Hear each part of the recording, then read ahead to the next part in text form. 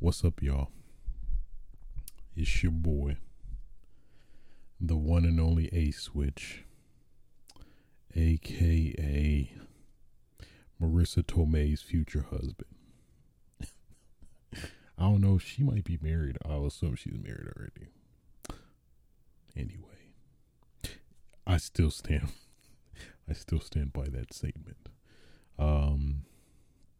AKA Tokomaki Tiger Dropper, AKA the undisputed, undefeated, uncontested social distancing champion, AKA the nigga lip master. Bringing you yet another episode of Switches Sites, episode 134 to be exact. Today's date is December 17th, 2021, right at midnight. Man, I'm just distraught right now. I just came from watching Spider-Man, so you have to excuse me. I might potentially be out of it because that movie really I can't even. We'll talk about it later in the show, but I'm just in speechless, really. Just, yeah, I can't even. I was literally debating maybe I should pull this off, but I think I'll snap out of it at some point. It was, I guess, spoiler alert, it was that good. So, fuck. Yeah, man. What else? For those that don't know, Switches Sites podcast is a solo video game podcast where I talk about just that, and of obviously some nerdy, semi-related stuff, such as Marvel movies and stuff like that. So, man.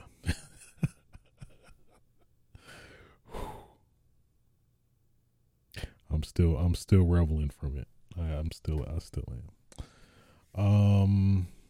Yeah, man, we have outside of that, I am getting very much distracted, but outside of that, have a pretty packed show for you today.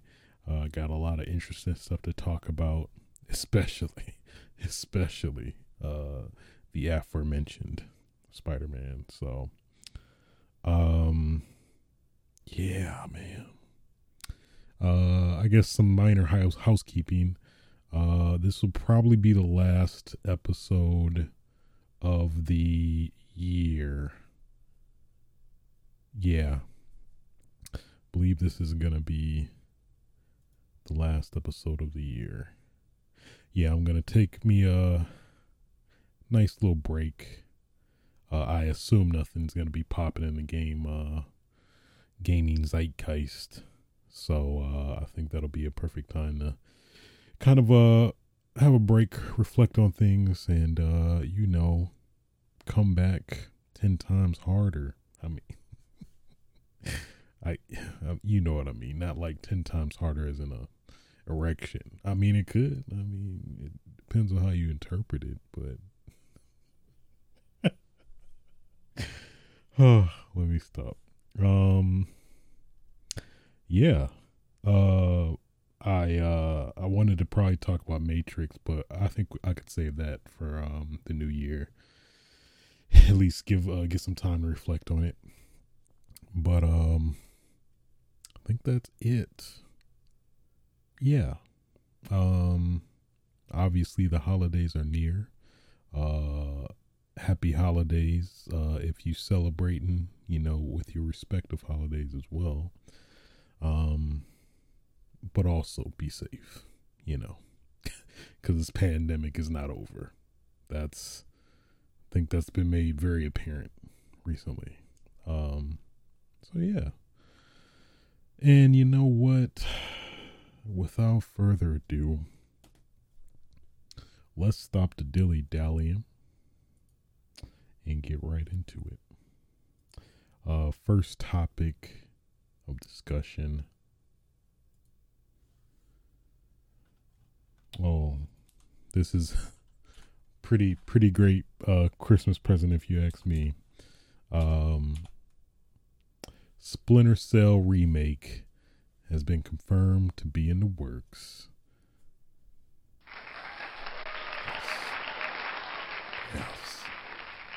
Yes. So this was a tweet that came out earlier this week by Ubisoft's Twitter. Let me get covert. Third echelon, stand by. A Splinter Cell remake is underway at Ubisoft Toronto. Learn more about the project and how you could join the team.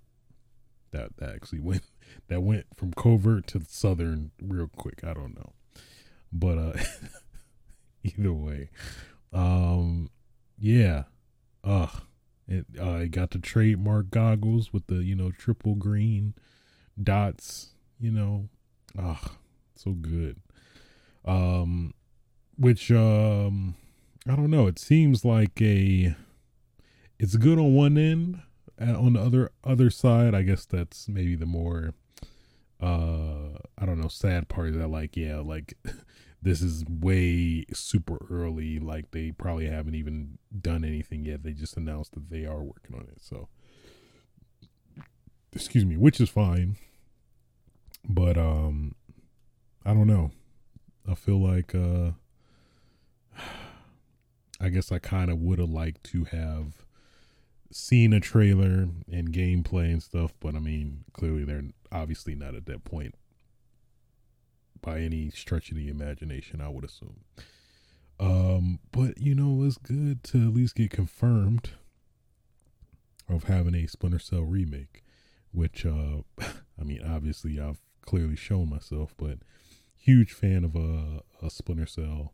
Loved pretty much the whole series, especially the multiplayer. I think I'm pretty certain I've talked about it before, but love and miss the multiplayer, which I think there is an indie, some indie developer making a kind of a spiritual successor to it, which I still need to check out. That's gonna be in my list if I remember. But yeah, man, it's good to get Sam Fisher back. Hopefully we get his original voice actor, Michael Irons. I just want that creepy, elusive, kind of seducing, kind of sexy. I mean, as respectfully as a man, appreciating other people's voices and stuff, but and creepy at this. I need it. Just need that voice while he, grabbing people. Do you want this? Do you want this quiet or loud? Oh, Sam, please, anyway, please, just whatever you want. I can't wait to crack necks, throw cans at people and knock them out unconscious. I think that was a thing in the original game.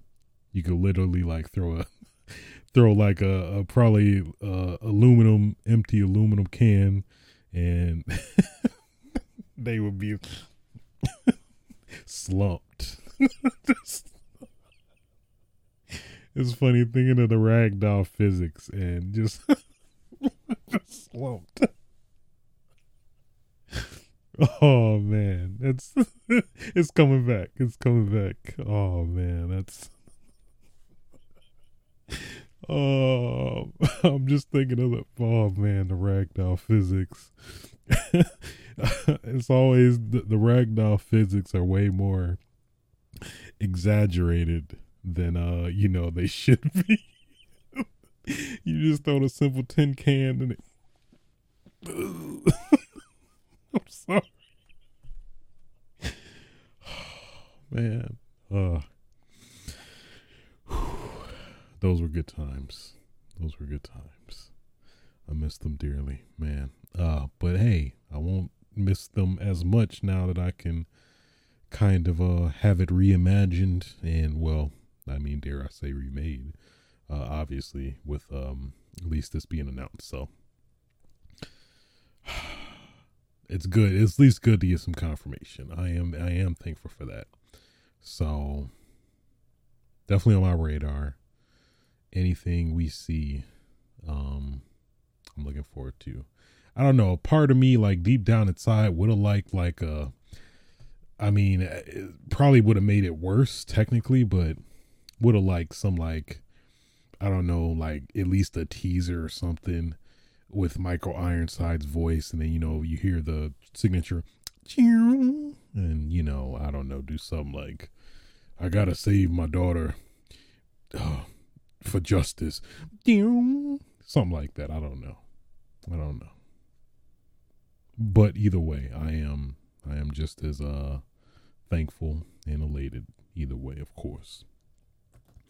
Hopefully they do bring the multiplayer back. I think the last one, which was Conviction Blacklist. I think it technically had multiplayer, but I don't think it had the verses, which I guess we'll see. I guess technically if they're remaking the first one, which didn't come with multiplayer, I guess that wouldn't be the expectation, but it would be a nice, little bonus if we see. But at least going from what they're saying, it's too early to tell. But either way, man, Splinter Cell, Sam Fisher is coming back. I love it. Cue the Dwayne Wade meme. I love it. Moving on.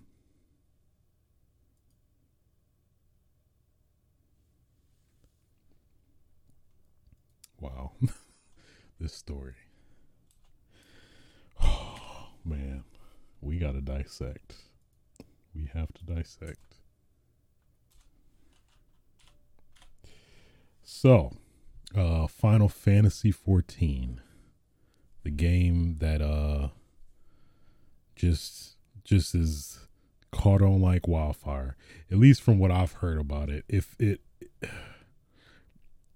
The fervor and popularity reminds me a lot of Pokemon for some reason. I don't know, just like some very just I guess why I make that comparison is just a very, I don't know, unrivaled just pandemonium of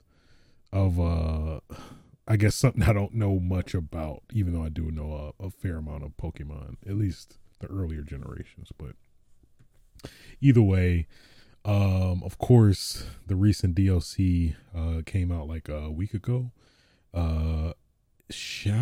Endwalker. I think Shadowbringers was the previous one. But this is so crazy to me that like literally Square Enix is literally suspending new sales of Final Fantasy 14 due to overwhelming server congestions. I'd really love to be in the fly in the room of like Square Enix's I don't even know where you would call it, the management place where they discuss this issue. Like, I mean, guys, this game is people are loving it way more than we would expect.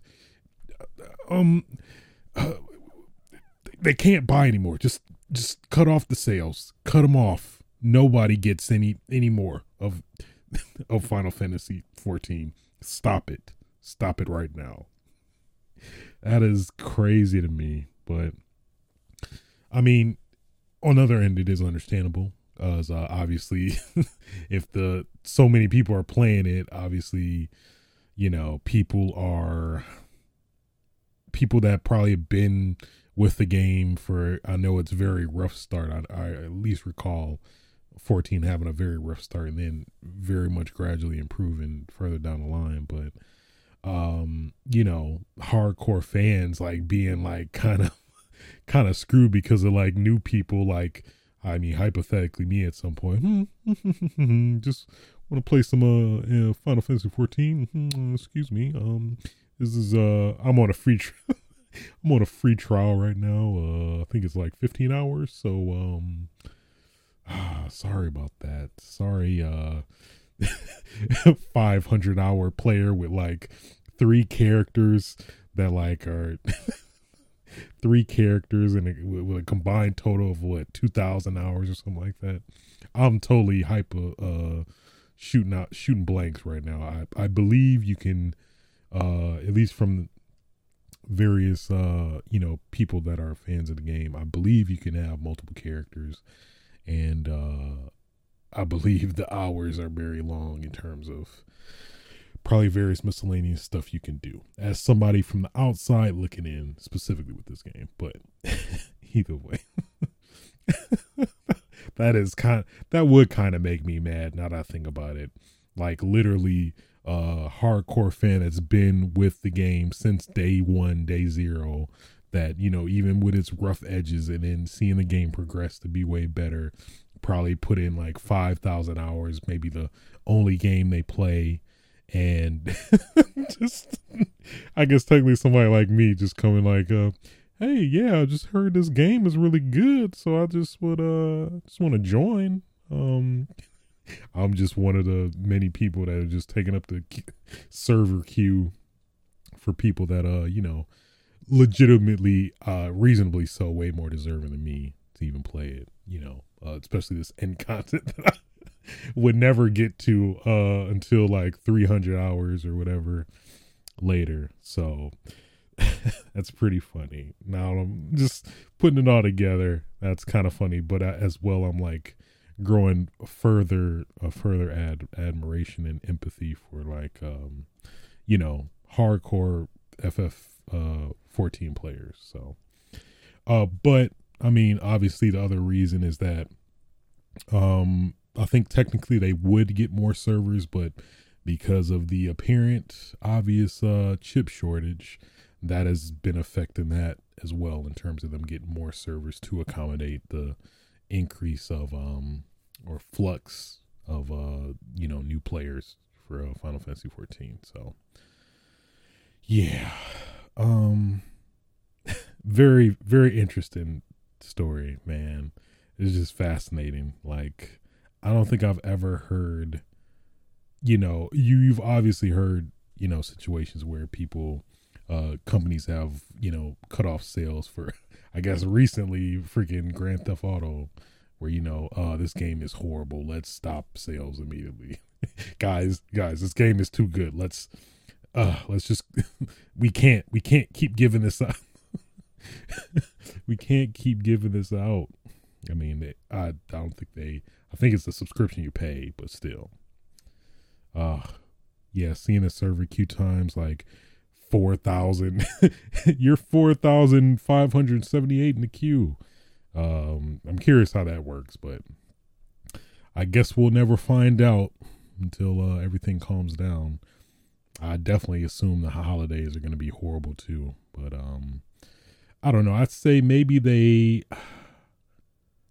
should probably do, maybe they probably are putting this in the works already, but I think what would make sense is for them to have a kind of tier system or queue system, at least for the time being, while they're having this issue with the servers, where, obviously they can go by hours played and stuff. And, for the people that have played the game the longest, I think should technically get priority, when it comes to who's next in line after somebody leaves, the server, in that sense. So I'm curious if that is in the works, but I feel like I think that's fair. I mean, considering, just those are obviously the people that are going to get to this, last content, Endwalker. So yeah, I would assume they're probably doing something like that. I think that's fair. I mean, even as somebody who's not into it and is very much this close to succumbing to the addiction that is Final Fantasy 14. I'm just assuming it is, but yeah, very interesting. Very interesting.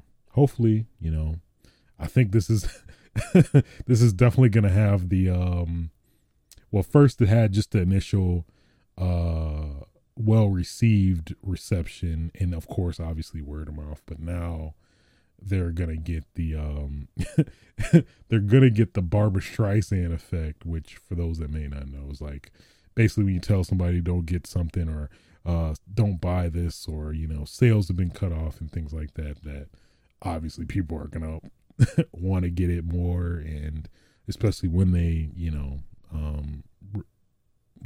let the game be available for sale, just gonna be like gangbusters. And I think technically the problem is gonna cycle again to some extent.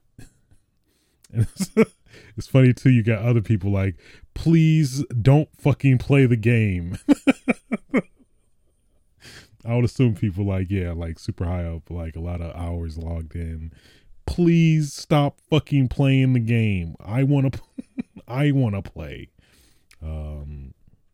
Which is valid, I think, in my opinion. But obviously would love a world where we could all play and give Square Enix more money than they probably don't need with, freaking Final Fantasy VII Remake came out on Epic Game Store, I think earlier, technically yesterday, and charging 70 damn out your damn a PC game for $70. You are smoking. But I digress. I heard also the port is not that good currently in its current state. So I'll wait. Wait for the Steam version. Anyway, moving on.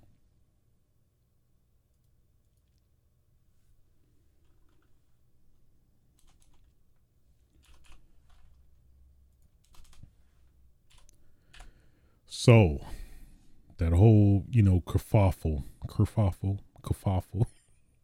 you know what I mean. Kerfuffle. There we go. Okay. Now I was very off.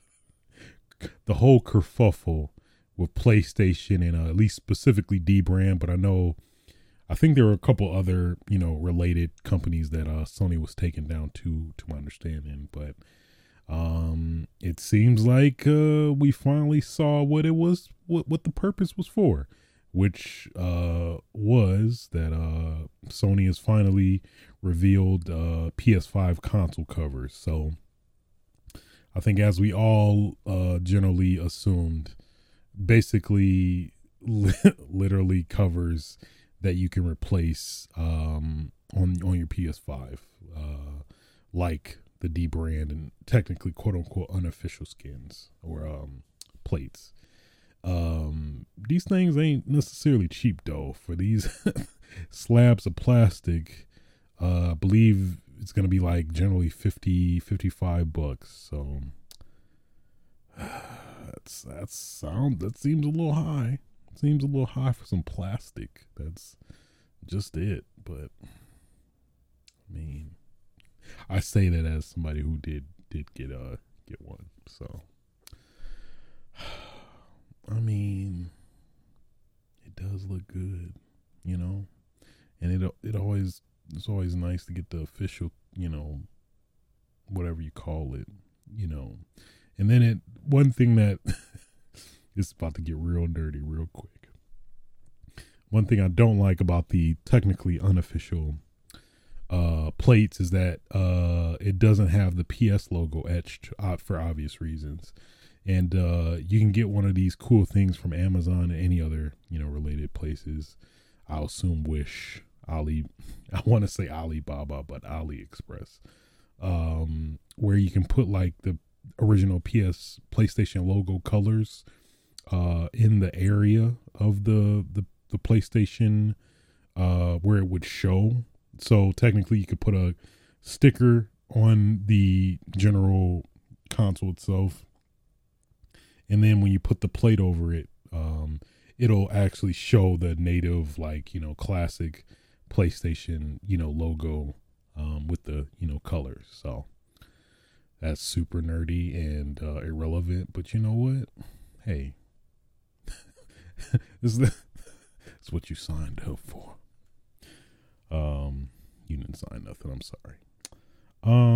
Yeah. So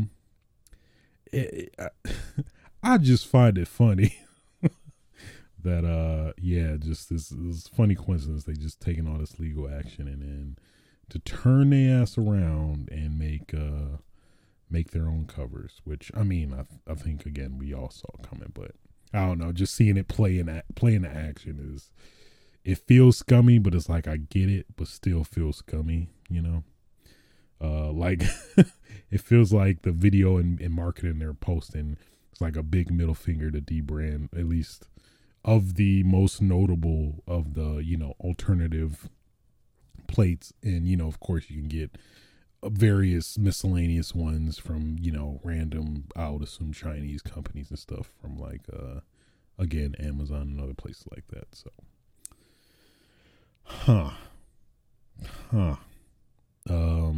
also there are new colors with these to match these plates as well. So you got hot pink. Well, actually, I know they have their, very specifically named colors. I think the one is midnight black, cosmic red, like the controllers already released. It was like starlight blue, and I'm guessing galaxy purple.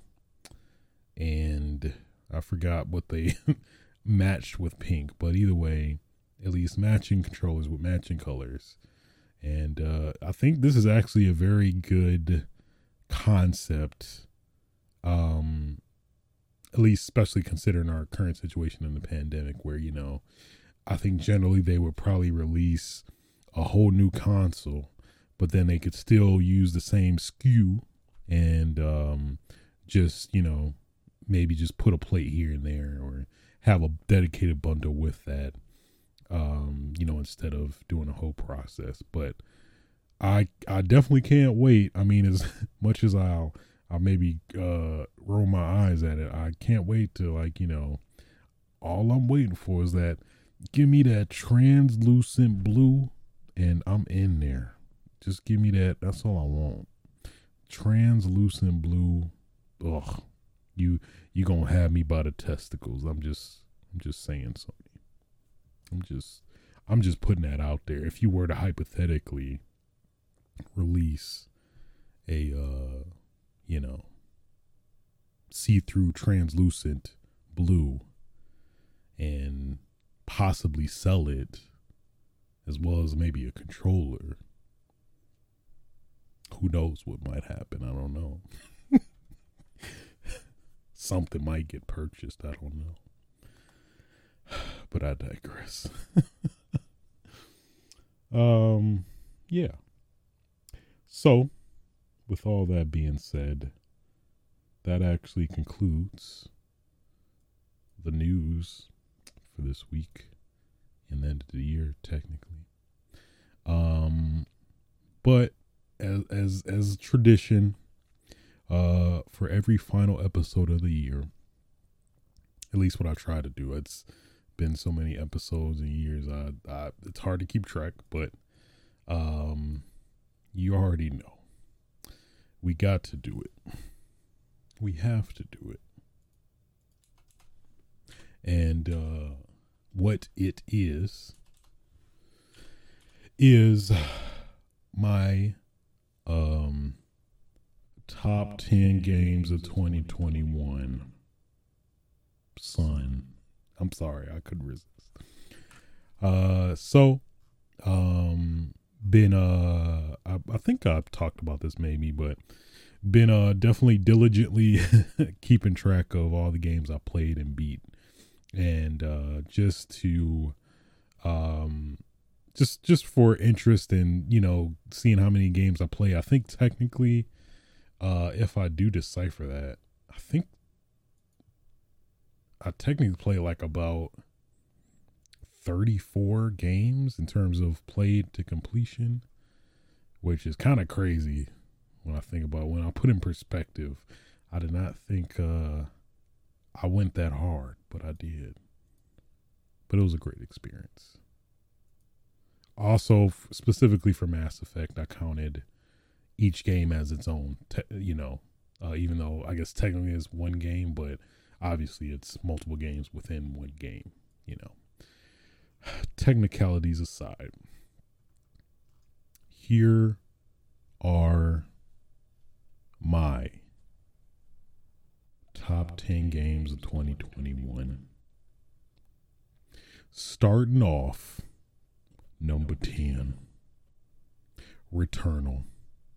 Returnal is a pretty damn great game.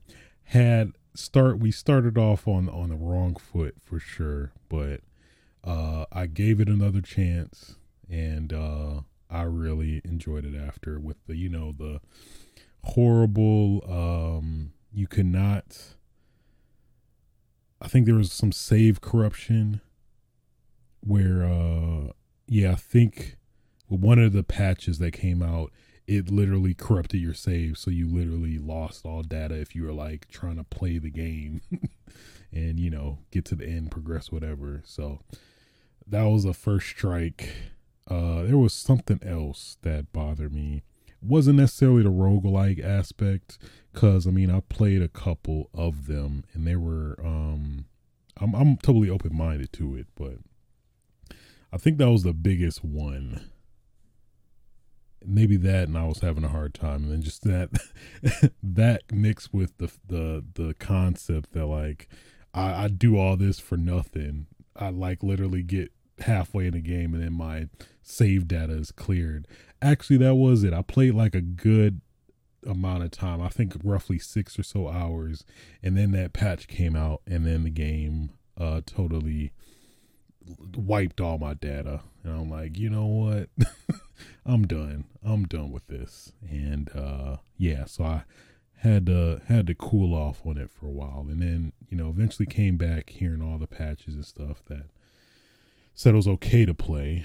So pretty much played through it, and obviously the roguelike elements were difficult in some aspects, but with the familiarity and then how it tells its story actually did captivate me, and I beat it and really enjoyed it. So Returnal, number 10. Number 9, Metroid Dread. Man, this game, as my last game being Metroid Fusion, which ironically is what's the terminology of its, never mind. It is a direct sequel to Fusion technically. So I was like, man, that's pretty dope. So man, it is a great game. I really enjoyed it. Obviously, the I guess admittedly overused terminology of what would you say? Metroidvania, or sometimes they mix it, sometimes they don't. But yeah, Metroidvania, Metroid, something Metroid in it. They always put Metroid in it, understandably so, but either way, it's a great game. The whole new implementation of Emmy as like kind of a nemesis like aspect to it. The ending of the game, in terms of the ending I guess act, was really fulfilling, really good. It's a lot I really enjoyed about this game, and that is why it is number 9. Number 8, Monster Hunter Rise. As a pretty big Monster Hunter fan, Monster Hunter Rise was pretty damn good, to be honest. especially coming off a World and it making a lot of minor improvements from World to Rise to kind of make it more even, which is kind of crazy, even more streamlined than Monster Hunter World was. They did to Rise, so let's make a streamlined game even more streamlined, and that was Monster Hunter Rise.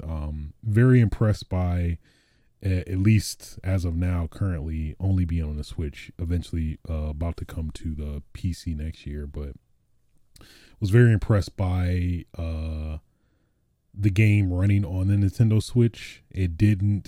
I was expecting like a lot of huge compromises with this game being on the Switch, but it is very minimal and like at least not really noticeable unless you like, I guess, literally played World and then went directly to Rise. But yeah, I'm very impressed, just especially from a technical aspect, how they were able to get this game running and looking pretty good, performing very good on the Nintendo Switch. But I mean, the new mechanics, I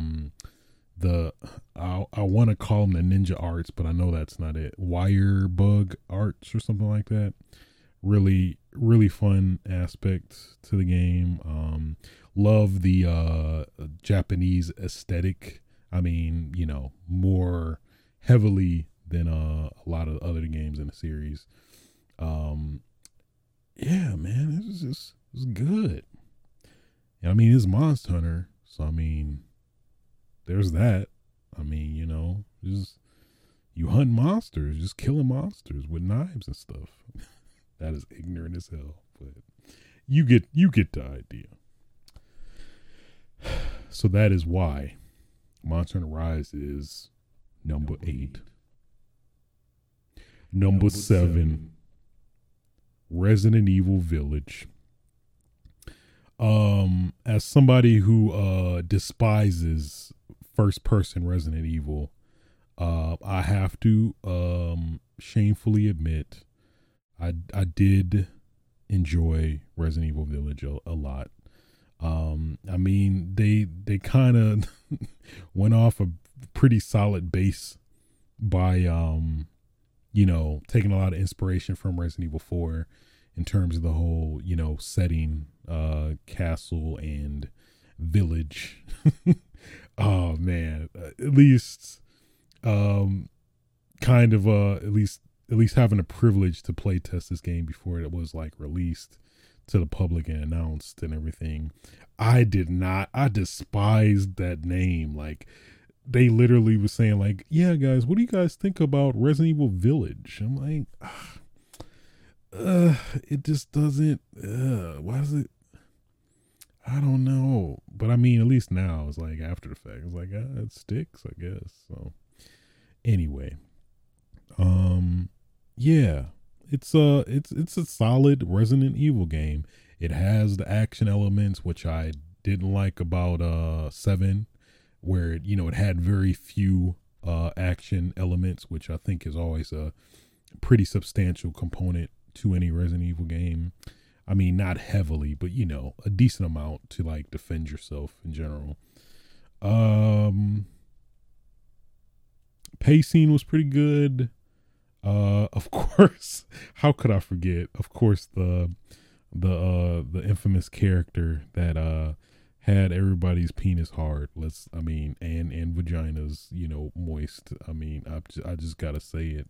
Lady Dimitrescu, just had everybody foaming at the mouth, you know, admitted. I mean, it's understandable, obviously. So there was that. Yeah, man. All in all, it was pretty good. Definitely not like my favorite, like, I love this out of a lot of other games in the series, but it was a very solid Resident Evil game. That definitely I would put above a lot of other ones in the series, but it would be it's just the first person camera still gets me to this day. I'm just a fan an advocate for third person Resident Evil games, but I digress. I mean, it was still a fun ride. I still had a lot of fun of it. Replayed it a lot of times. So that is why I consider Resident Evil Village number 7. It's kind of funny because it's Resident Evil 7 was before it. I mean, and you know, I mean, come on. Number 6. Final Fantasy 7 Remake Intergrade Intermission. Jesus. Final Fantasy 7 Remake Intergrade Intermission. That is these Japanese companies need to stop. You got Nier with the Nier version number 27887933022 version automatic. That's ignorant. Let me stop. But yeah, weird long name aside, Final Fantasy Remake Intermission, I'm just gonna say that was pretty great, as obviously a fan of Final Fantasy 7. But it's a pretty substantial DLC to supplement Final Fantasy 7 Remake, which I think is worthwhile. It was like about 10 hours, which I was very surprised by in terms of all the content. And then it gives you a lot of good stuff to savor until the part 2 or whatever the next Final Fantasy 7 Remake continuation will be.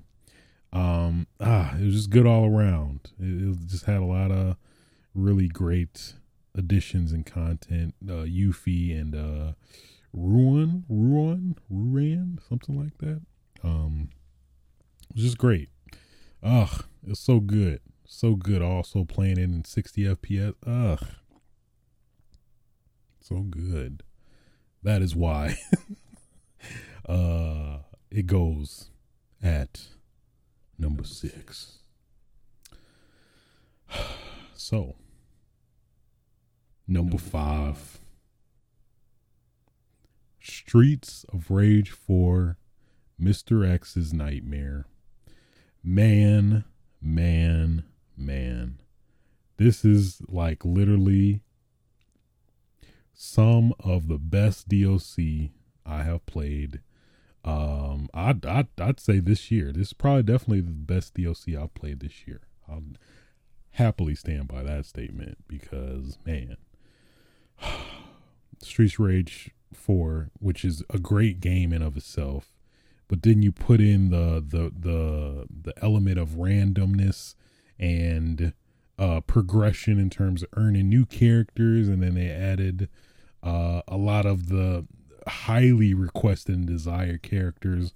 Estelle, Max Steel, I think is Max Steel. Max Thunder. There we go. Max Thunder, Shiva.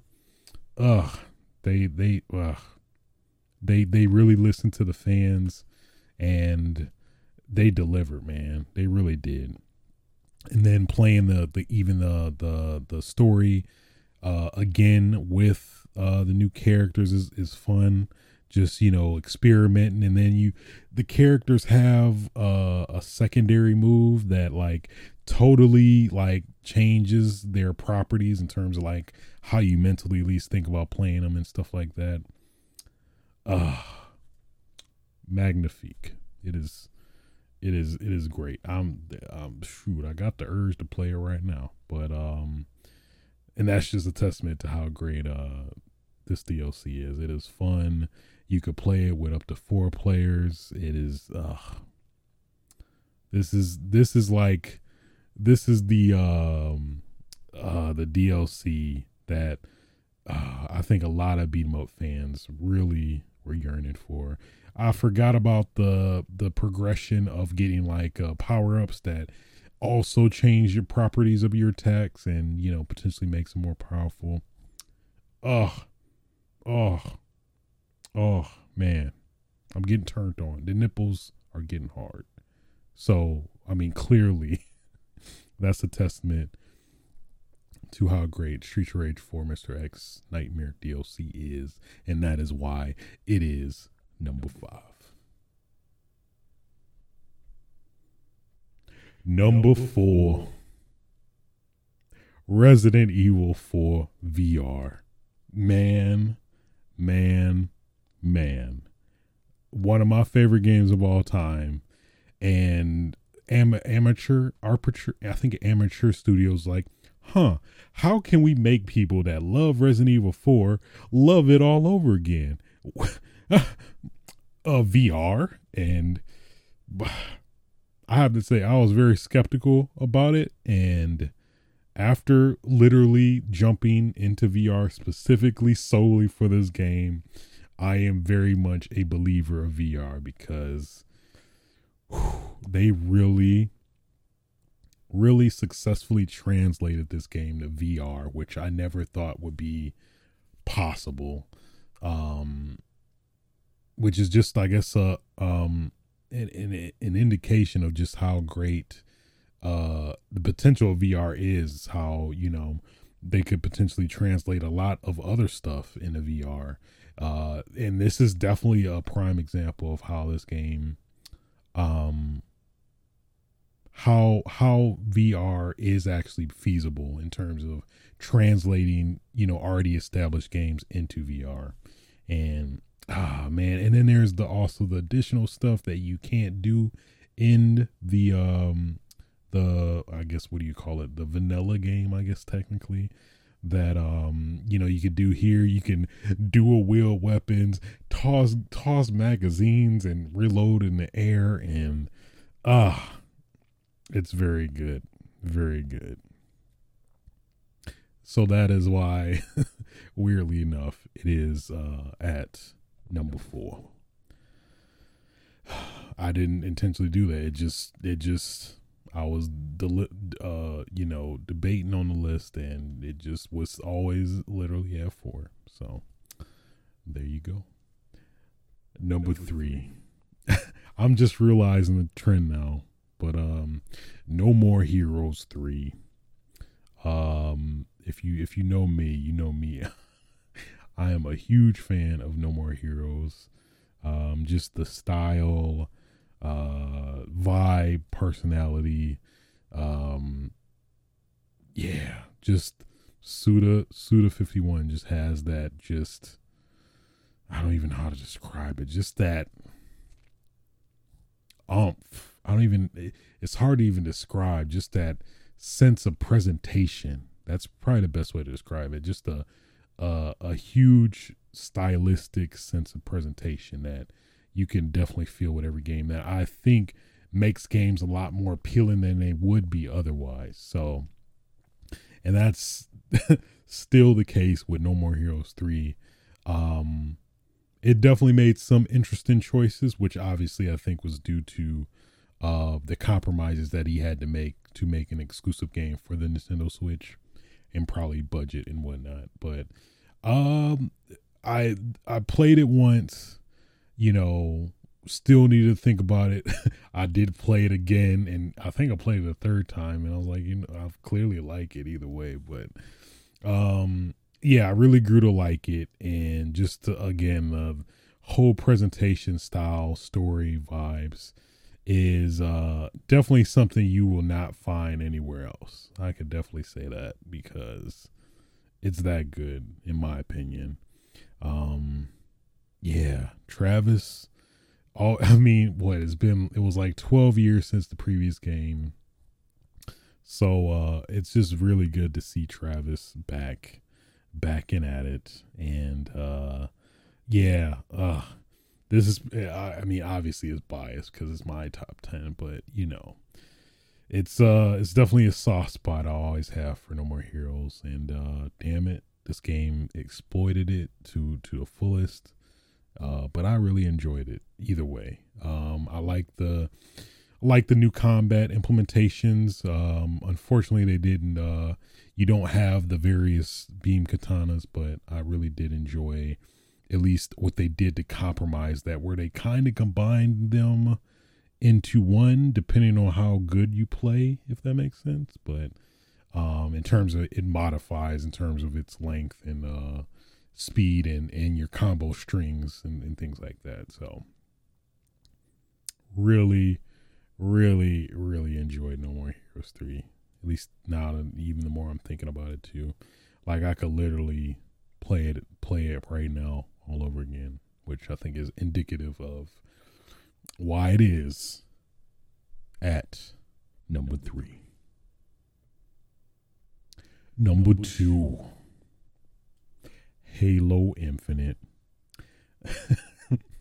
Somebody need to play the with the Hot Ones meme with who's Ant-Man? I forgot his name. Who thought we would have been here? Not me. That is Halo Infinite for sure, because of the, definitely the uncertainty, obviously, with the huge delay of a year back in 2020. And at least I think we all, understandably so, had our doubts about this game. But I think it's definitely very, very, humbling, heartwarming. As somebody who's always rooting for the Xbox, obviously I root for all the consoles, but it's pretty apparent that Xbox is considered the underdog in the current console race. But it's definitely good to see Halo specifically come back to its, to its form, with this iteration, Halo Infinite. And man, it really delivered, man. The campaign was pretty solid.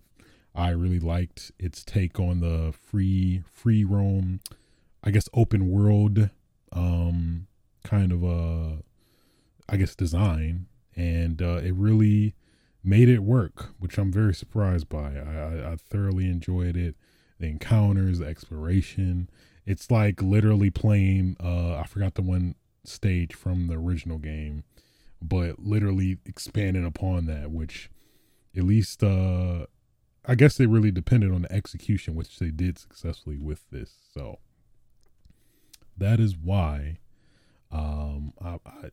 man, multiplayer is like undefeated. It's free to play, and it's really good. And they've been continually making improvements, listening to feedback, and I think this multiplayer has a lot of potential to like really be very very substantial, depending on if they release maps, maybe some weapons here and there.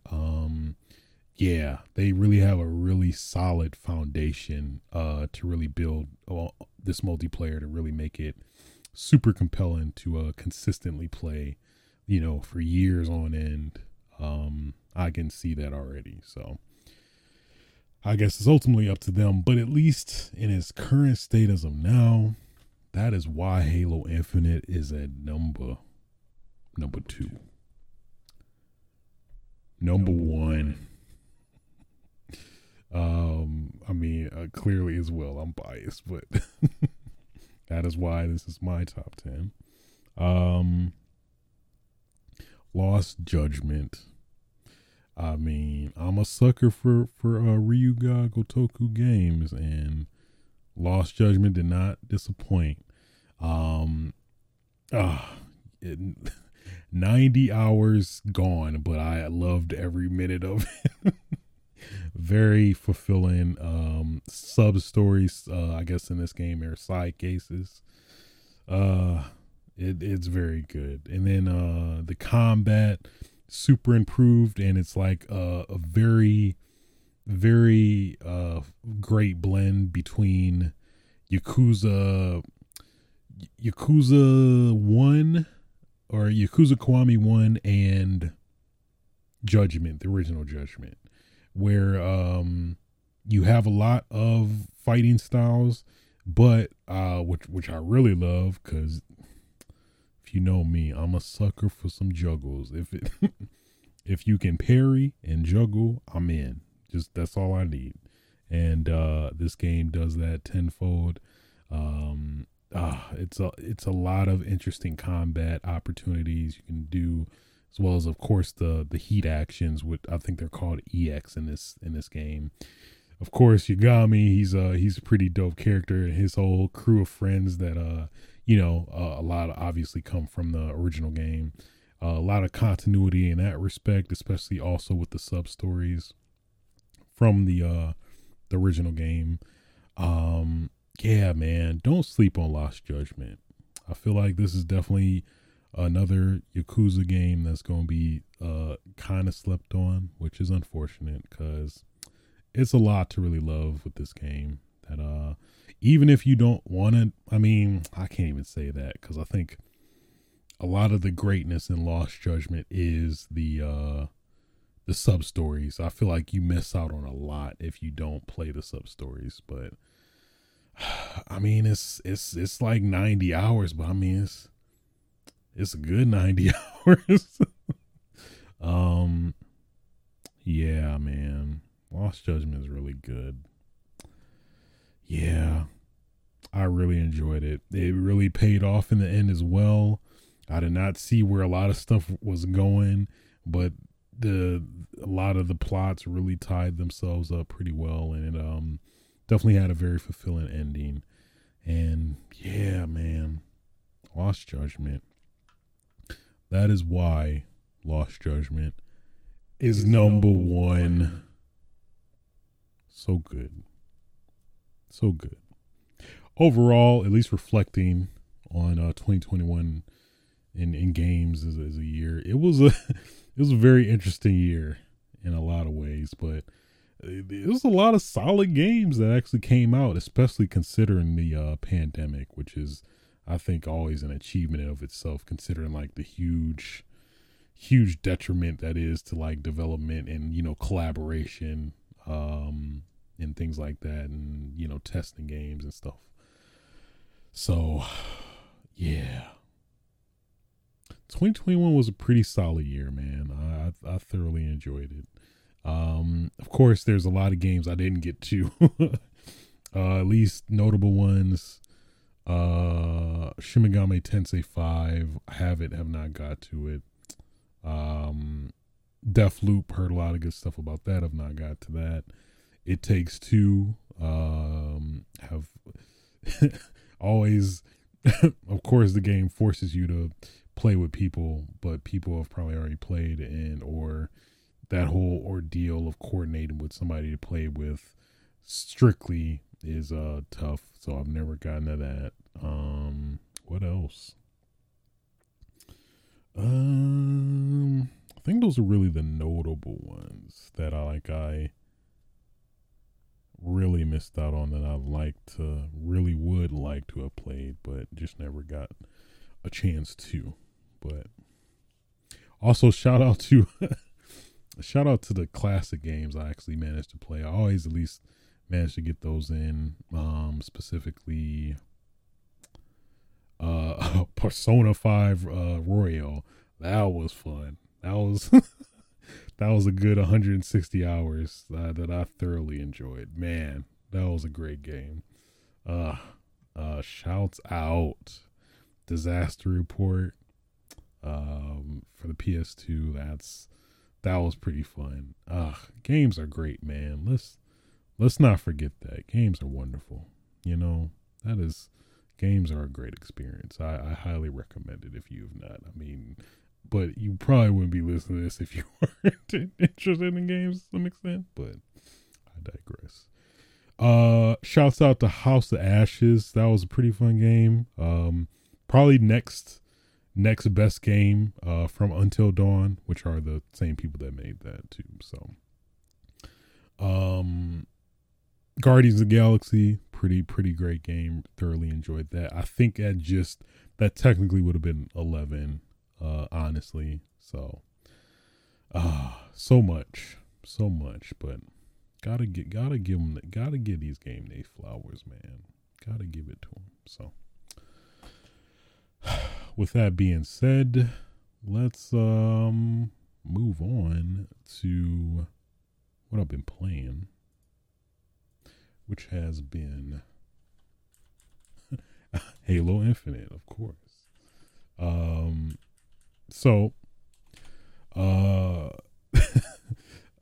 finished the campaign over this past weekend, and like I've said already, thoroughly enjoyed it. Pretty great. Yeah, just really good. Not to repeat myself, but Halo is back. Halo is back. It is back to its form. It has been redeemed, which is, as a fan, is that's great to see. You love to see it. You love to see it. But at least speaking specifically on the multiplayer, man, multiplayer has been a struggle. It has been a struggle, man. It has been a struggle. So, since last episode, I think I reached diamond rank. And just to recap, I think it's bronze, silver, gold, platinum, diamond, onyx. I'm currently in diamond 4. The plan was to reach onyx, but I don't know now. It's been a struggle. I'll say that. It obviously has been getting super sweaty. The perspiration has been at maximum levels. The sodium has been increasing ever so much. But yeah, it's been rough. It's been rough. I can't even. I think it's just people that are playing better. Probably, obviously teamwork to some extent. What else? Oh yeah, freaking hackers. Definitely ran into those because it was a lot of kill camps. I'm like, I don't. You just instantly killed me with a battle rifle when I had full shields. I don't. something doesn't add up there. I don't know. The calculations are a little off. I try to do trigonometry, but it's just not. This Pythagorean theorem is not helping me out here. So, been a lot of scenarios like that where it's like been some very sus kills, and I think that's what I need to do. I need to look at the stats more because I know like if they got like a 100% accuracy and things like that, it's like that definitely leaves like I don't know about that. So that's been fun. It's but I have to say it's pretty fun to have gotten back into the, I guess, ranked sweatiness, if you will. I think the last time I recall really doing that was back in well, I guess technically Overwatch with my friends here. But even before that was like maybe the 360 days with like Call of Duty. And then of course Halo 2 back in the day. But yeah. It's been fun though, either way. Fun trying to get to the top, ideally getting to Onyx. That's kind of where I would I obviously have to retire because that's the max level, but I think there is some kind of sub meta game when you get to Onyx too, but I guess nothing substantial, I don't think. But either way. Yeah. Really enjoying the ranked. And then now the new playlist came out. I messed with that as well. They released, what is it called? Something SWAT. Well, it should be SWAT, but I think they call it Tactical Slayer, which is like, just call it SWAT. That's what it is. That's what it's always been. Which is basically, for those that don't know, SWAT is Halo with no shields. So essentially, headshots are insta kill for everybody, and it's pretty much a quick draw, a magic quick draw. Whoever gets a headshot first wins. So had some pretty good games there. Fiesta, of course, which we had a taste before with that timed event, the 10 Ra event. Free for all, which is pretty fun as well.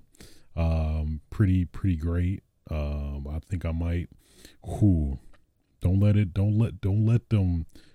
them make a ranked free for all, because it's about to be a problem if that's the case.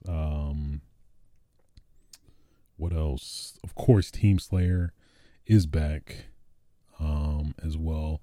I actually took the liberty to mess with the PC version, which, for those that don't know, you can actually, transfer, if you have, your existing Xbox account, you can use the same account and have the same progression on the PC version. Also, I'm not sure if this was confirmed or not, but you do get achievements, Steam achievements for achievements on Xbox, which is kind of crazy when you think about it, that achievements you get on Xbox, you also get on Steam. But I think even the campaign ones I did get as well, since I didn't buy the campaign for PC, but just specifically the multiplayer, which is free. So had some interesting experience with the performance. I noticed I ran into a lot more laggy and inconsistent matches on PC versus Xbox, and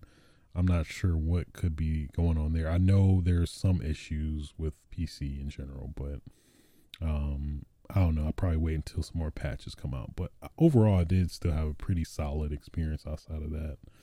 I think some of the playlists probably maybe warrant more laggier matches, maybe because of queue times and people maybe not playing those as much as the other playlists, if I would guess. And I was playing somewhat late, I guess, like 10 or 11-ish at the time, but I'm just generally still comfortable with console anyway, even though I technically played the PC version with a controller, which I think they match you accordingly anyway, I think specifically by input type. So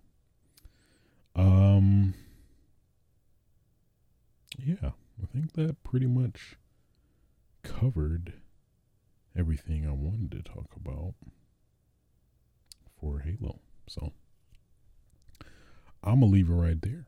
I'm not going to talk any more than I need to on it. After that, also played GTA Online, the contract, which for those that don't know, this is at least what has been marketed and hyped up to be, is like this next big substantial story-based update for Grand Theft Auto Online, which I think we briefly talked about last episode. But at least having played it, a bit of it at least, it's pretty good. It's probably the best.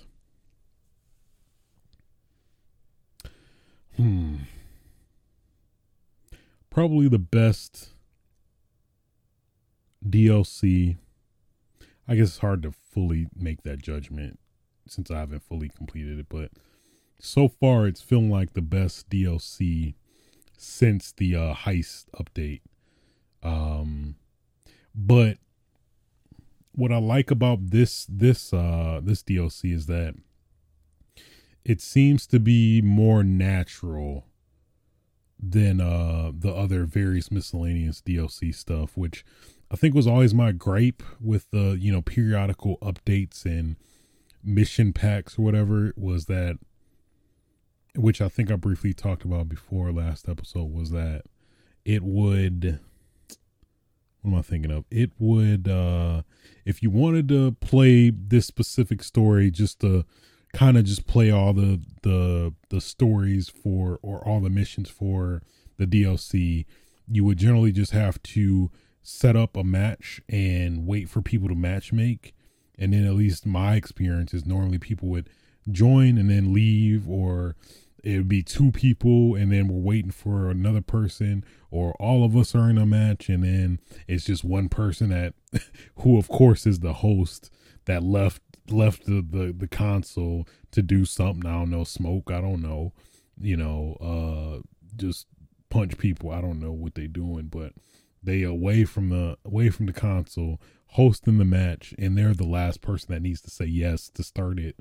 And then because of that, wasting like 10 minutes waiting for this person, and then then it's only two people when they come back. It's irritating, at least from a solo queue perspective, which at least generally for the most part pretty much do,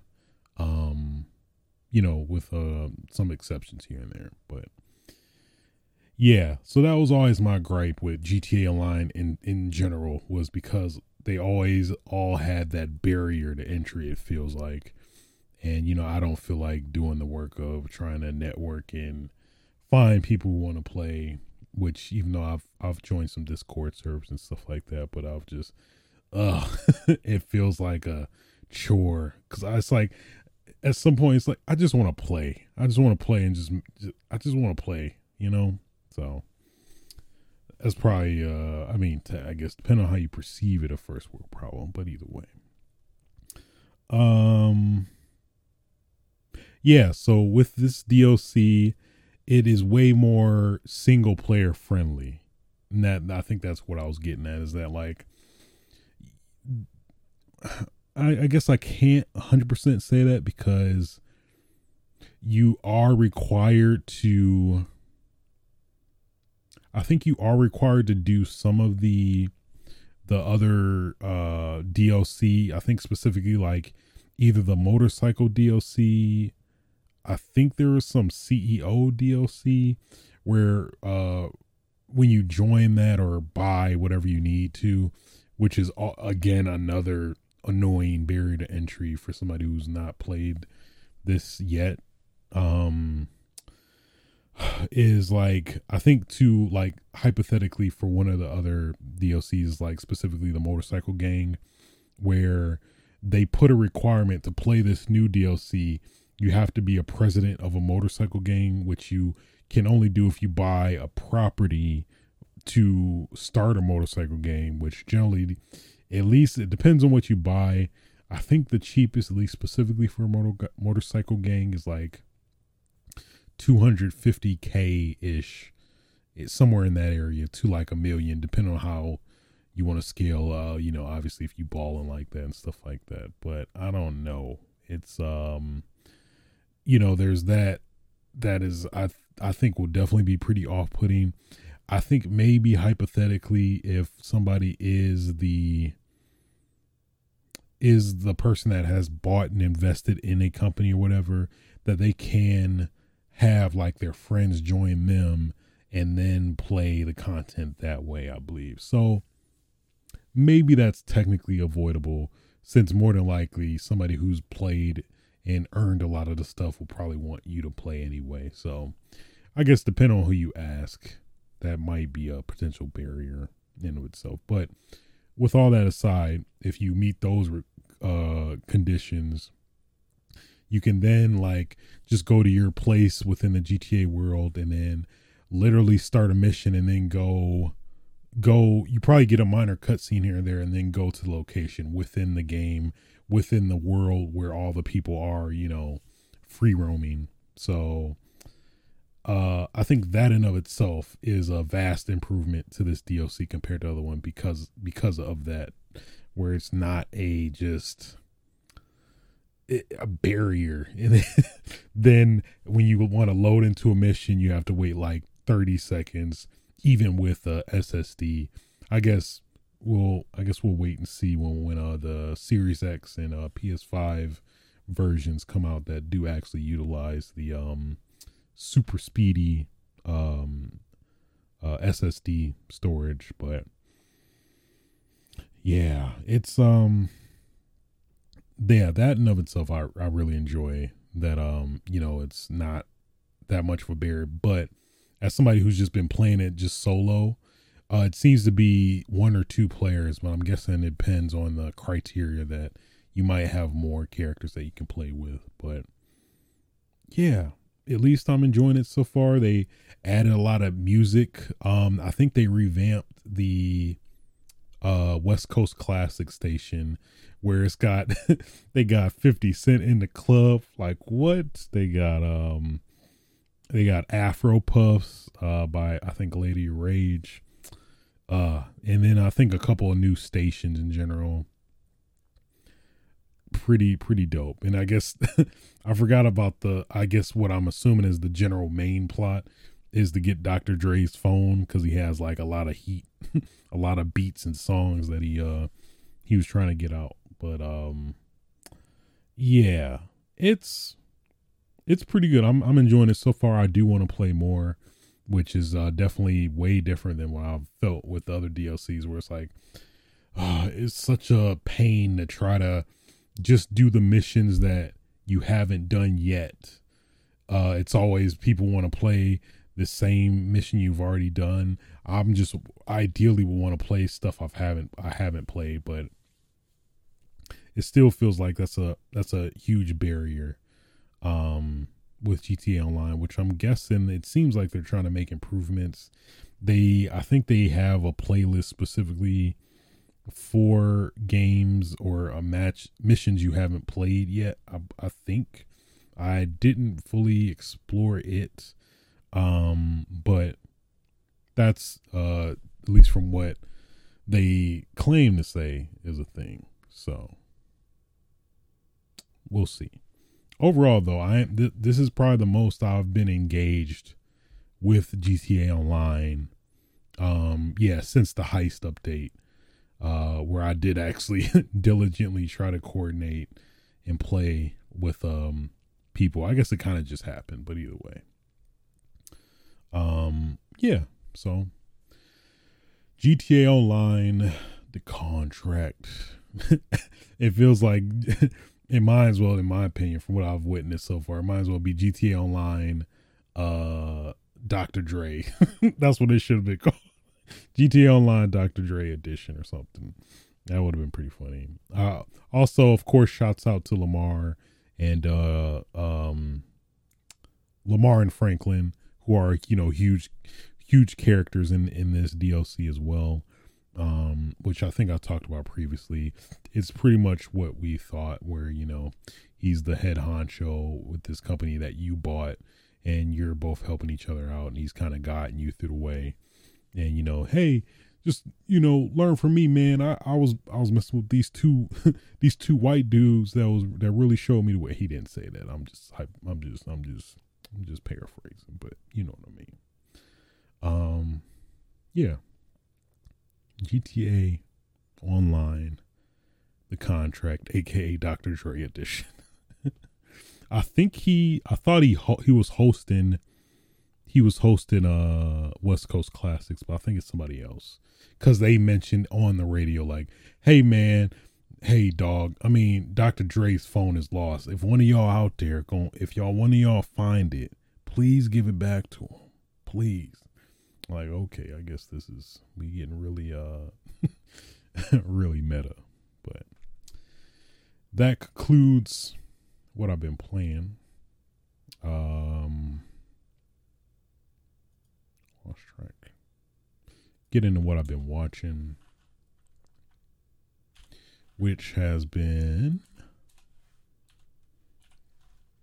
Hawkeye episode 5.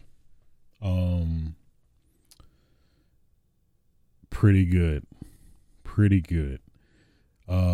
Thoroughly enjoyed it. The build up, and I have to say, shouts out to Disney Plus, obviously Marvel, for Hawkeye. I've been really captivated through this whole series so far. Episode 5 just keeps kicking it up. So,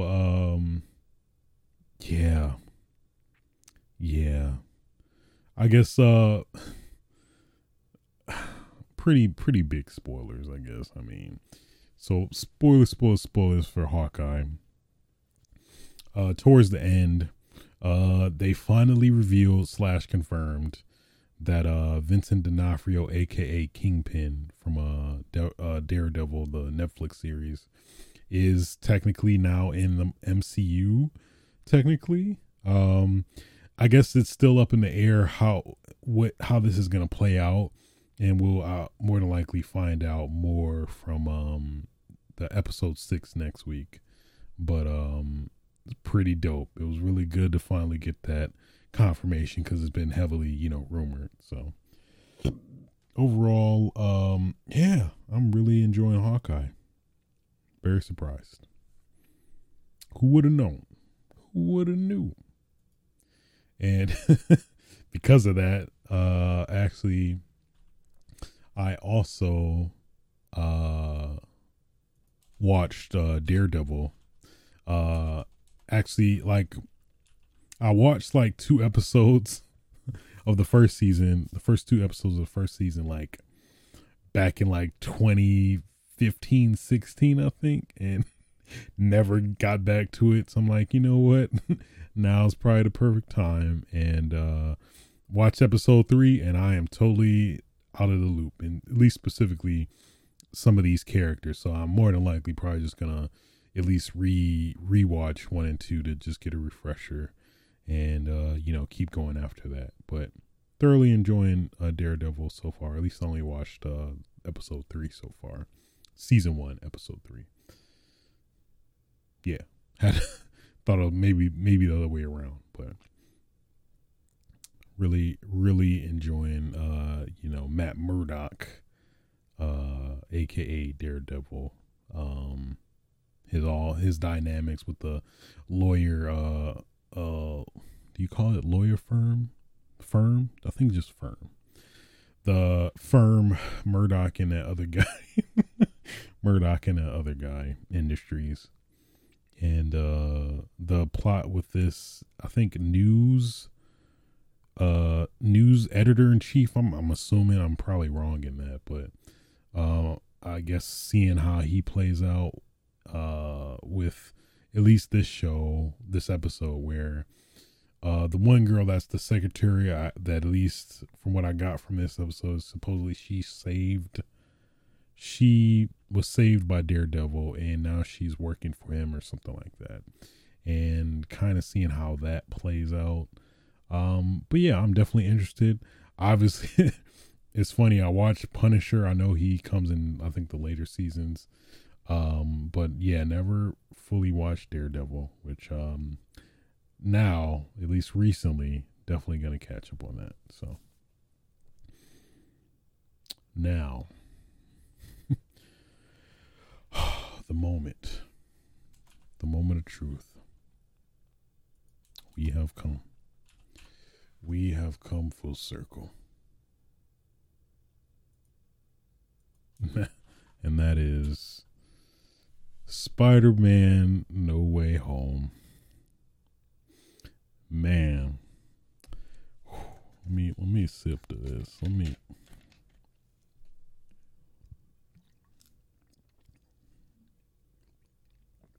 So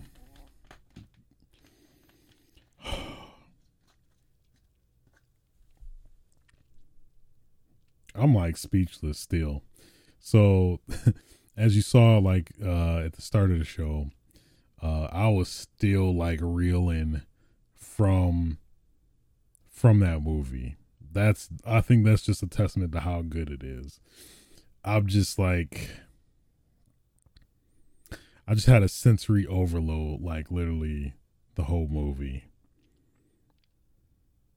It's hard to even like articulate and define what I experienced with that movie. It's just, I think that's just indicative of how good it is, man. It is very good. It is very good. It's definitely seriously competing with Avengers Endgame and Infinity War. It's like right up there. I'd maybe put it like I don't know. I want to see, and that's the thing too. I want to watch it again, which that's in of itself is rare for me to watch a movie again. Specifically, probably Infinity War I've watched more than once. But this this movie, I definitely like. I've never felt the urge to want to immediately watch a movie again after finishing this movie, because man, that's literally I felt so compelled to really want to watch it again. Yeah. So good. The pacing, everything mattered, everything in the plot and the scenes made sense, had purpose. They made the plot really just understandable. They did everything they needed to with this movie. They really did. Everything I think every nerd envisioned of what this movie would be, I think they delivered tenfold on it, in my opinion. It just, everything they wanted to accomplish from this movie, I think they really did. It's, yeah, man, as a fan, especially as a fan of the MCU, it's so good. It's really good. The villain, I think that was another at least a surprise for me. Each villain like was really good in terms of like their personalities, like I feel like, in terms of the movies they came from originally, in the original Spider-Man movies, they, I guess it depends on how you look at it. They felt very, I don't know, one dimensional, I guess, but it's like now being in the MCU, they definitely felt more rounded out. Like they had a lot of depth to them, which I think obviously is a testament to the writers, but yeah, they're almost everybody was funny, which is very surprising. Like just being able to pull that off in of itself, I think is an achievement. That literally every character in the movie just had something that's naturally funny, not like let's be forced funny. It was so many. I've had it was the most wide gamut range of emotions I had in the movie. Laughed, cried, applauded, cheered. It's definitely up there with Endgame and Infinity War for sure, hands down. I think it might be neck and neck specifically with Endgame, in my opinion. Now that I think about it, the more I'm thinking about it, yeah. Is pretty damn substantial, I have to say. I'm still reeling over it.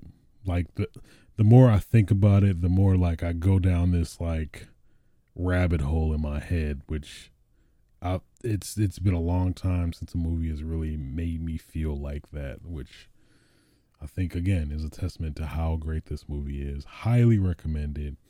Of course, if you love Spider-Man, if you love the older movies with these villains were in, it's very good. It's so good. Fuck, it is really good. It might. Oh man, I'm debating this being like my favorite movie of all time now. Like my literal favorite movie of all time. It's that close. It really is. Oh, and shouts out specifically to just watching this in the theater. I've never been more, I guess, appreciative and thankful to actually watch this in the theater than versus, this probably would have made me fork down $30 for their, when Disney Plus was having that thing, at least during I can't even say thick of the pandemic. We're still in it, but when they were showing their movies on Disney Plus, but you had to pay $30 on top of the existing subscription of Disney Plus or something like that. But yeah, this was a very fun experience. Just watching this in the theater with, I've tweeted about this, but like-minded fans that are all hyped and excited to watch this just as much as I am. And, we're all collectively respectful and just polite, and it was a fun experience, man. It really showed me how wonderful and I wouldn't say overrated, but how not even that, just the significance of the theater experience, and like how unique of an experience watching a movie in a theater versus like at home I think is specifically. This is definitely up there, like with watching Endgame and Infinity War in the theaters with other like-minded fans and folks that really appreciate the fandom that is the Marvel Cinematic Universe. So yeah, everybody it's funny, everybody's collectively cheering when certain moments happen in the movie, and all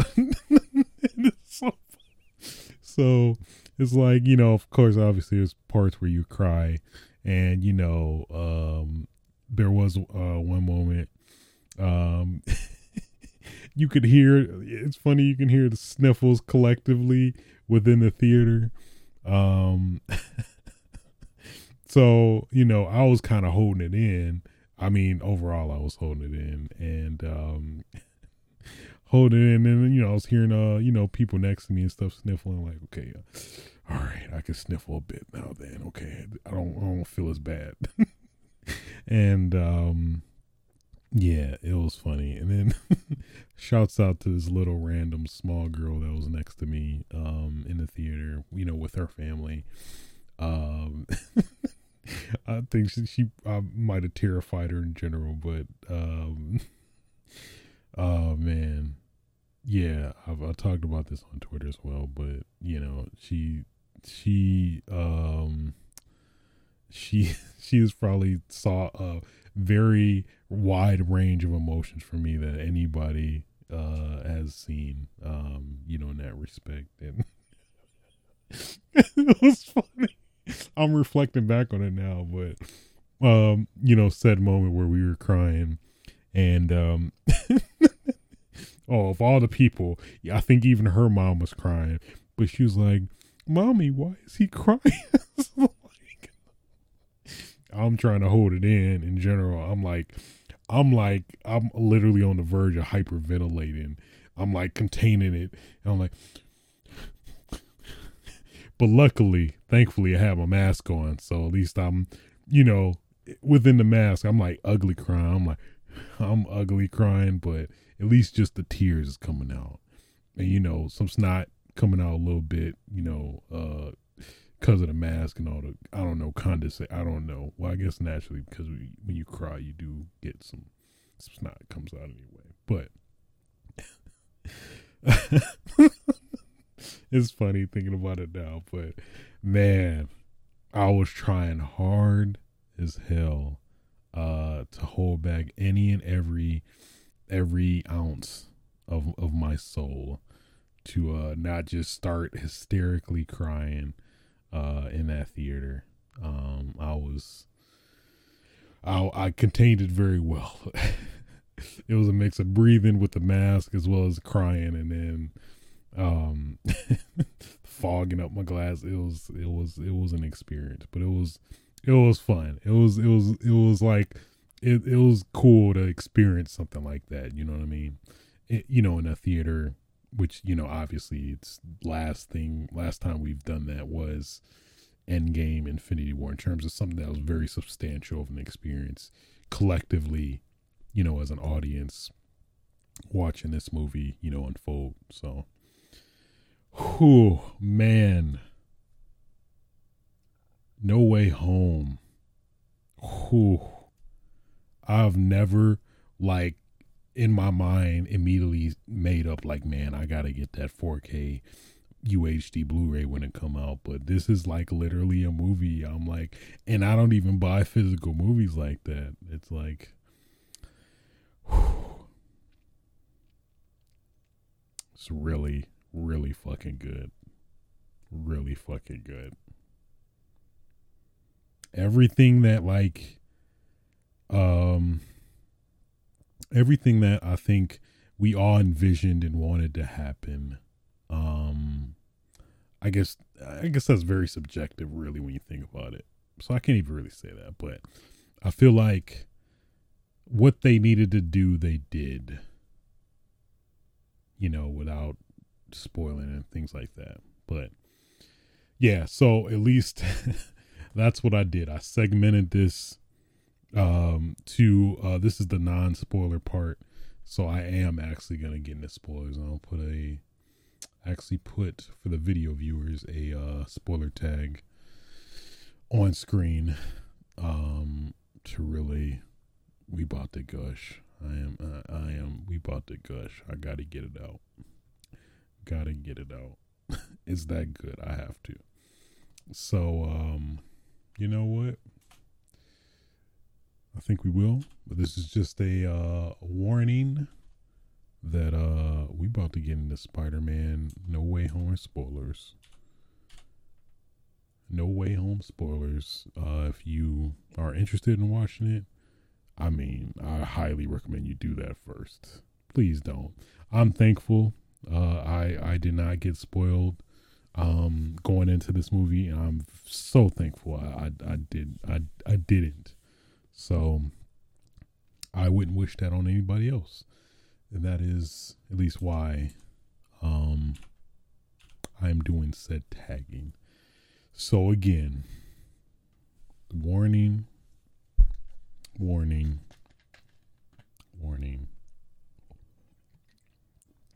No Way Home spoilers. Spider-Man. Very last segment of the show. After this is pretty much done. So, I mean, as well, if this is the last segment you're at, feel free. If you've not watched it and wanted to watch it, of course, obviously. Thank you for watching. I always appreciate it, watching and or listening. Okay, I think we're good. All right, let's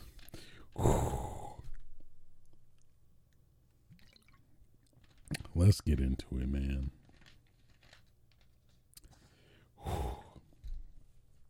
Okay. First off,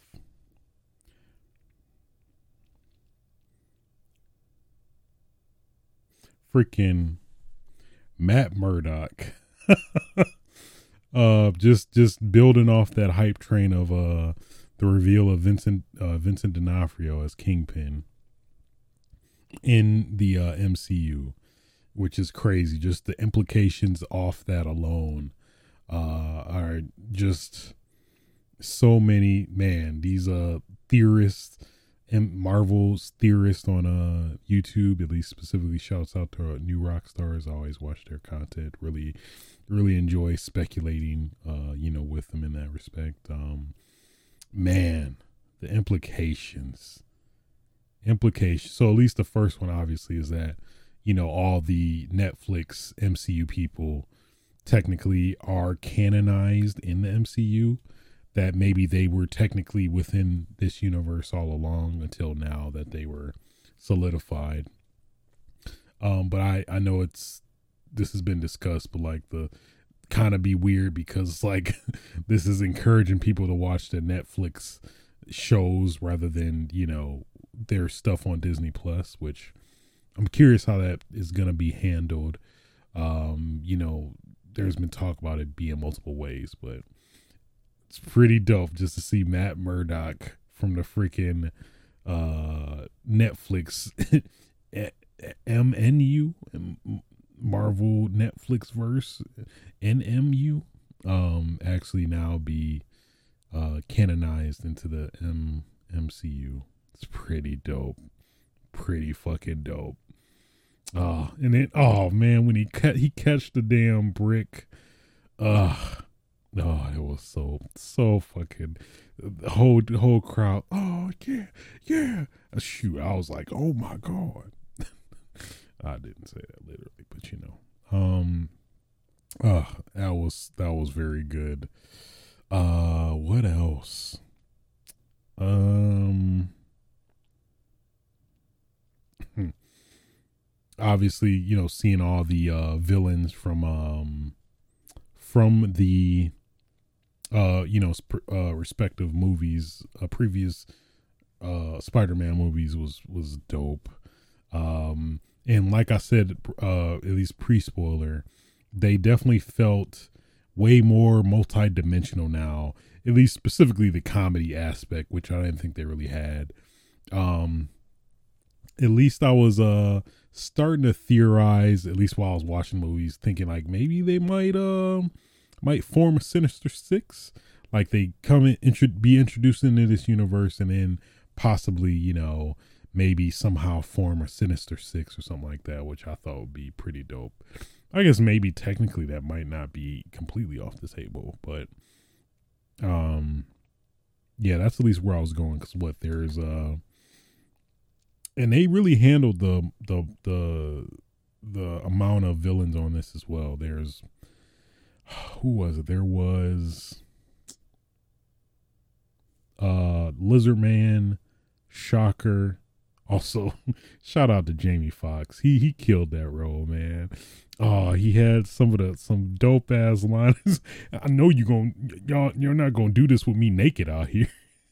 Oh yeah, man, all this positivity and stuff. I thought you was a black Spider-Man. It's like, oh, Jamie, come on now. We appreciate that. We appreciate that. I mean, clearly that's like a wink in the camera moment, but that is the best exception of a wink in the camera moment, super fan servicey fan moment that I would take any fucking day. So you got that. Yeah, so there was Lizard Man, Shocker, Sandman, Doc Ock. Did I say the Green Goblin? No, Green Goblin. So that's 5. And then 6. Well, I guess, yeah, that would technically maybe could have been Kingpin, but at least we didn't see that as of yet. So I guess maybe in some way it could still be, possible, feasible, but we'll see. What else after that? Of course, probably one of the best moments, best scenes in the movie was freaking the magic of I forgot Spider-Man's friend. I forgot his name, but her and him and Mary Jane, which I know that's not her name, just different. MJ. They freaking got and confirmed freaking what is his name? The dude, Amazing Spider-Man guy. Fuck, I gotta look it up.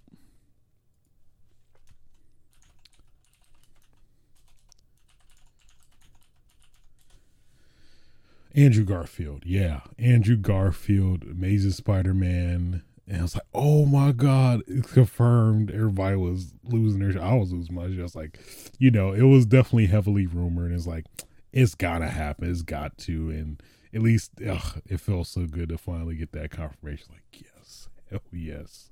And then it's like, they were like, wait, there's more. And then freaking, what's his name? Tobey Maguire came through looking like he was just teaching some kids at church, which it's funny they made that joke like, are you just gonna fight crime in that what did he say? Something along those lines, like church teacher or something like that. I forgot what he said verbatim, but it was something along those lines, like some church reformist or something like that. And then on top of that, just the chemistry and just overall chemistry between Toby and Andrew Garfield. Oh, it's so good. And then just the stuff that makes sense. Just like, hey, Toby, man, your web shooters, they just come out of your hand like they're your natural fluids. Like, we don't got that. It's like, oh, y'all don't? It's like, that's literally what we would want from this movie in terms of like, interacting between each other. It's like, I love you guys, man. It's like, hey, man, we love y'all too, man. So fucking good. It was just so much comedy, and that again, that wasn't like forced. It's just like, yes, this makes sense. The one moment where they like Peter's friend called like, hey Peter, he's like, you mean me? All of them came up. No, Peter Parker. Me? It's like, yes, that's yes. Thank you. Yes, Marvel, you get it. You get it so much. So, so fucking good. Oh man, so damn good. It really was. And then of course the fight between, the huge showdown between all of them, was really, really good. And then what else?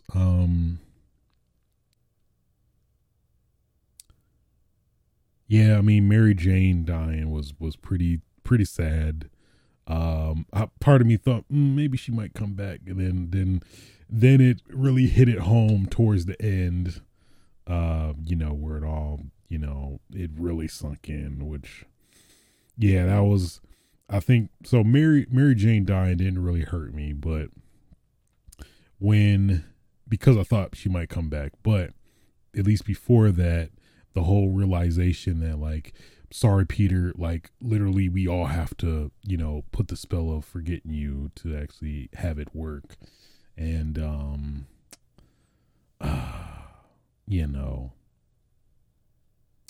that hurt a lot, to be honest. That, I don't know how it was. It just got to me, specifically the whole fact that like, yeah, you have to forget all your friends will not remember you anymore.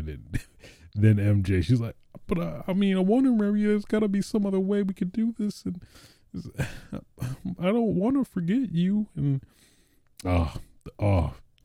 just waterworks.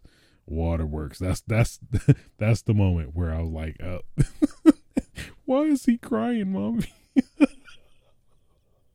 That was pretty funny, but, man, my eyes were so red after everything was said and done. Man. That was rough. It was rough. And then, what even hit harder was after, the spell was in place and, everybody, forgot about Peter. He went back to where Mary Jane worked, as well as his friend visited as well, and he tried to talk to her like, hey, being very surface and like they don't know each other, and then having a conversation and seeing that natural connection that they kind of had before, kind of somewhat form, and then see Peter like just accept it, like, hey, they're okay, and then just going on, and then oh man, oh my god, oh my god, that wrecked me.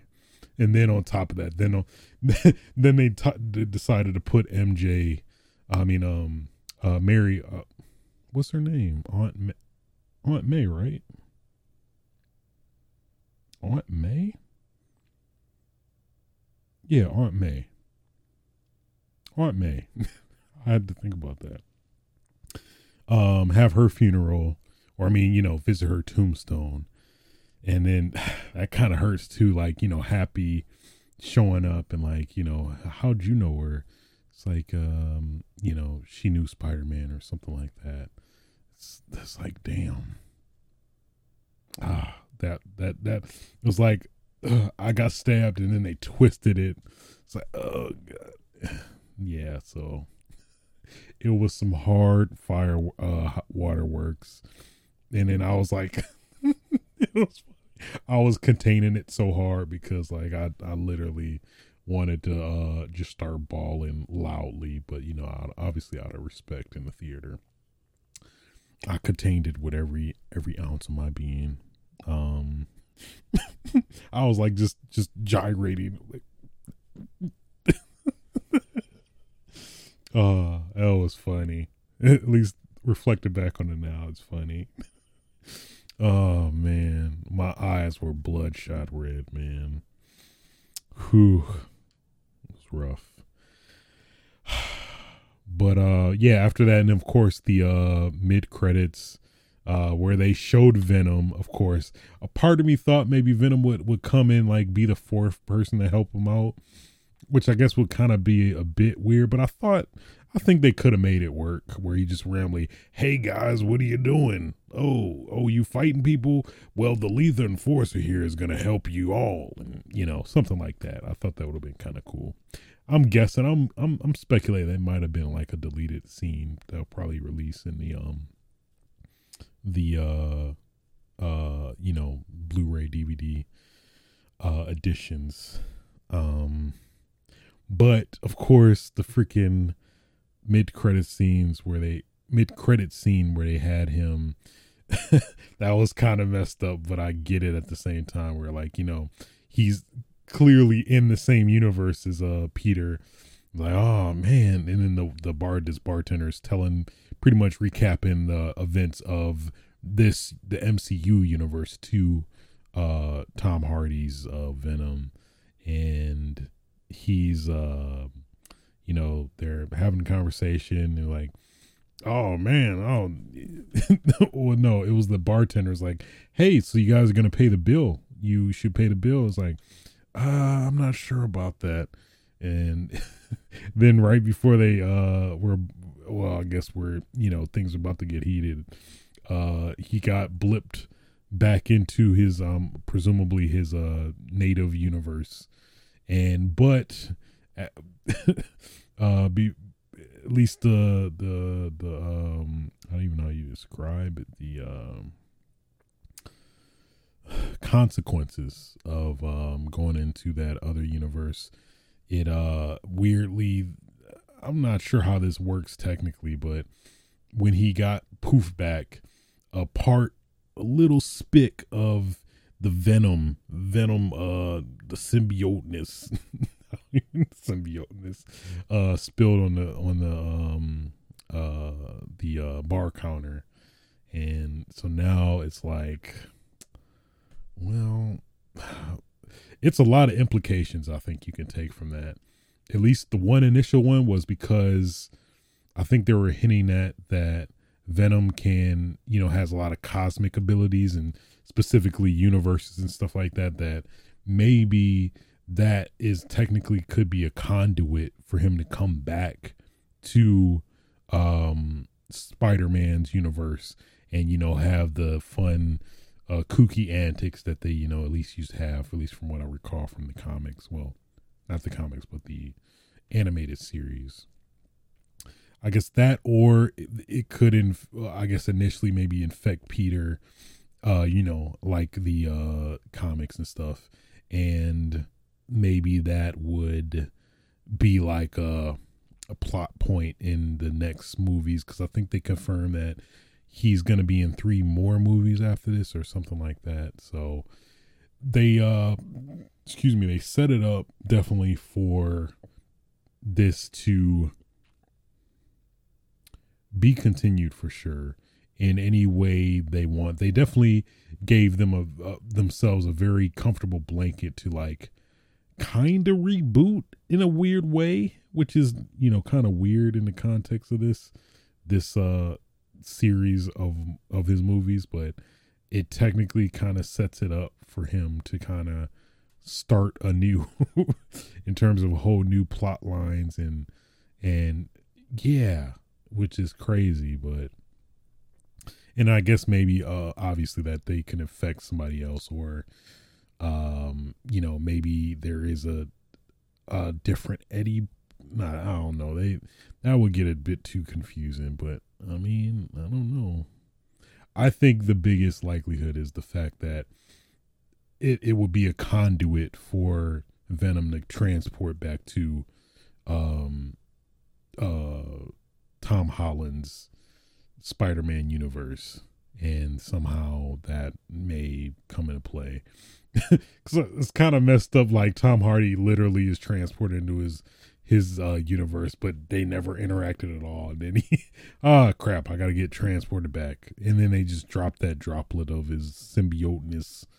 I don't know. I think that's my suspicion. My theory is that he'll be able to use that in some way, shape, or form to come back to this universe, to fuck with Tom Holland, and have hilarious antics, because you cannot just not have Spider-Man and Venom, have their fun, which I definitely would like to see. But then after that, they gave you a full blown trailer to the next Doctor Strange and the House of Madness, I think, which is pretty dope. You get a substantial, a lot of context and information from that, which is pretty dope. I thought I definitely liked it. So, whew, man, and then that's the thing on top of it. It was like an overload of just whoa. It's so much very important, substantial information that came with that movie. It's fuck, I really want to watch it again and kind of pick up on some other stuff I didn't possibly realize as well, even though I tried to absorb everything. But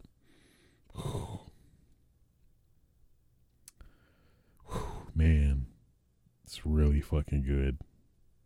Just they treated Toby and Andrew Garfield so well. That was just the most perfect, ideal implementation of them into this. It was so freaking good, man. It's literally every scene I'm yes, that's exactly what I would want from this. And they delivered it exactly. And then some. It's really good, man. I'm still reeling over it, man. I've never been that impacted by a movie in a really long time. I dare I say even Endgame. I think Endgame felt very conclusive, so I think that was part of it. But just with this, it's they just did everything I wanted personally. I guess the one negative gripe, if I could really, and that's this technically really isn't, but would have liked to have seen Venom, but I know he's probably going to come in the next line of Spider-Man movies to some extent. I did find it interesting that Tom Holland did swing over Rockefeller Center, which is literally what I think the finale of Hawkeye is going to be at as well. So I doubt it's going to be, maybe it could be a Tom Holland cameo, but knowing how strict I think Sony is of using Spider-Man in certain movies, that I don't think they would just have him as a minimum. Maybe they might reference him. I could see that, especially with the Kingpin thing. Probably just the implication of just some continuation and interaction between, him and Kingpin would be pretty dope.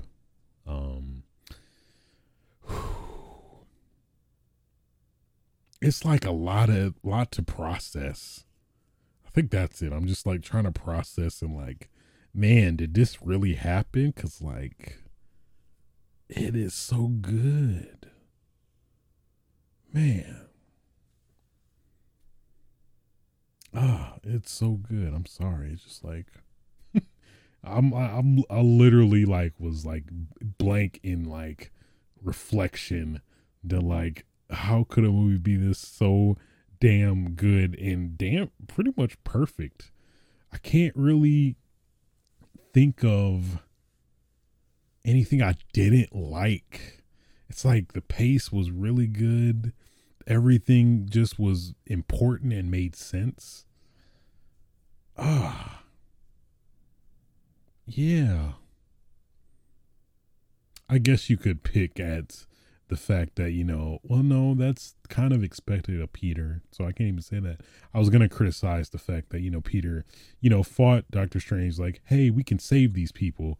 And technically he did, but, at the cost of Aunt May. So, yeah, man.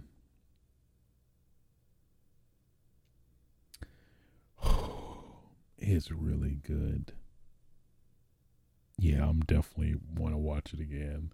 And that is very, like I said, that is very rare for me to want to watch a movie again, at least as well in the theater. I think only Infinity War I watched a couple times. I don't think I did with Endgame for some reason, but I definitely would. Yeah.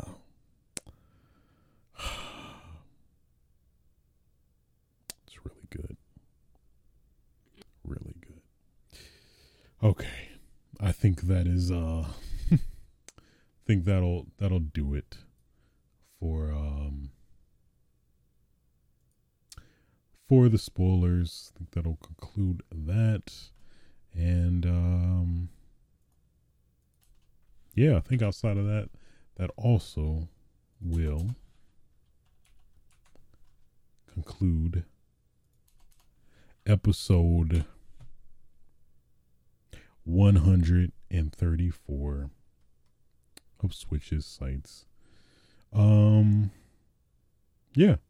If you did enjoy and or listen enjoy and or listening to the show, feel free to like, rate, subscribe, 5-star rating or whatever rating you want on your other various podcasting platforms. Appreciate it.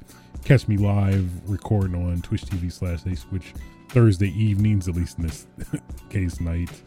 Also youtube.com/ASwitch as well, which these videos are also uploaded to. You can also follow me on Twitter at ASwitch. Yeah. Whew, that was a great Christmas present. But until next time, y'all, happy holidays. See you in 2022. Get your damn game on. Feel free to fuck. Oh yeah.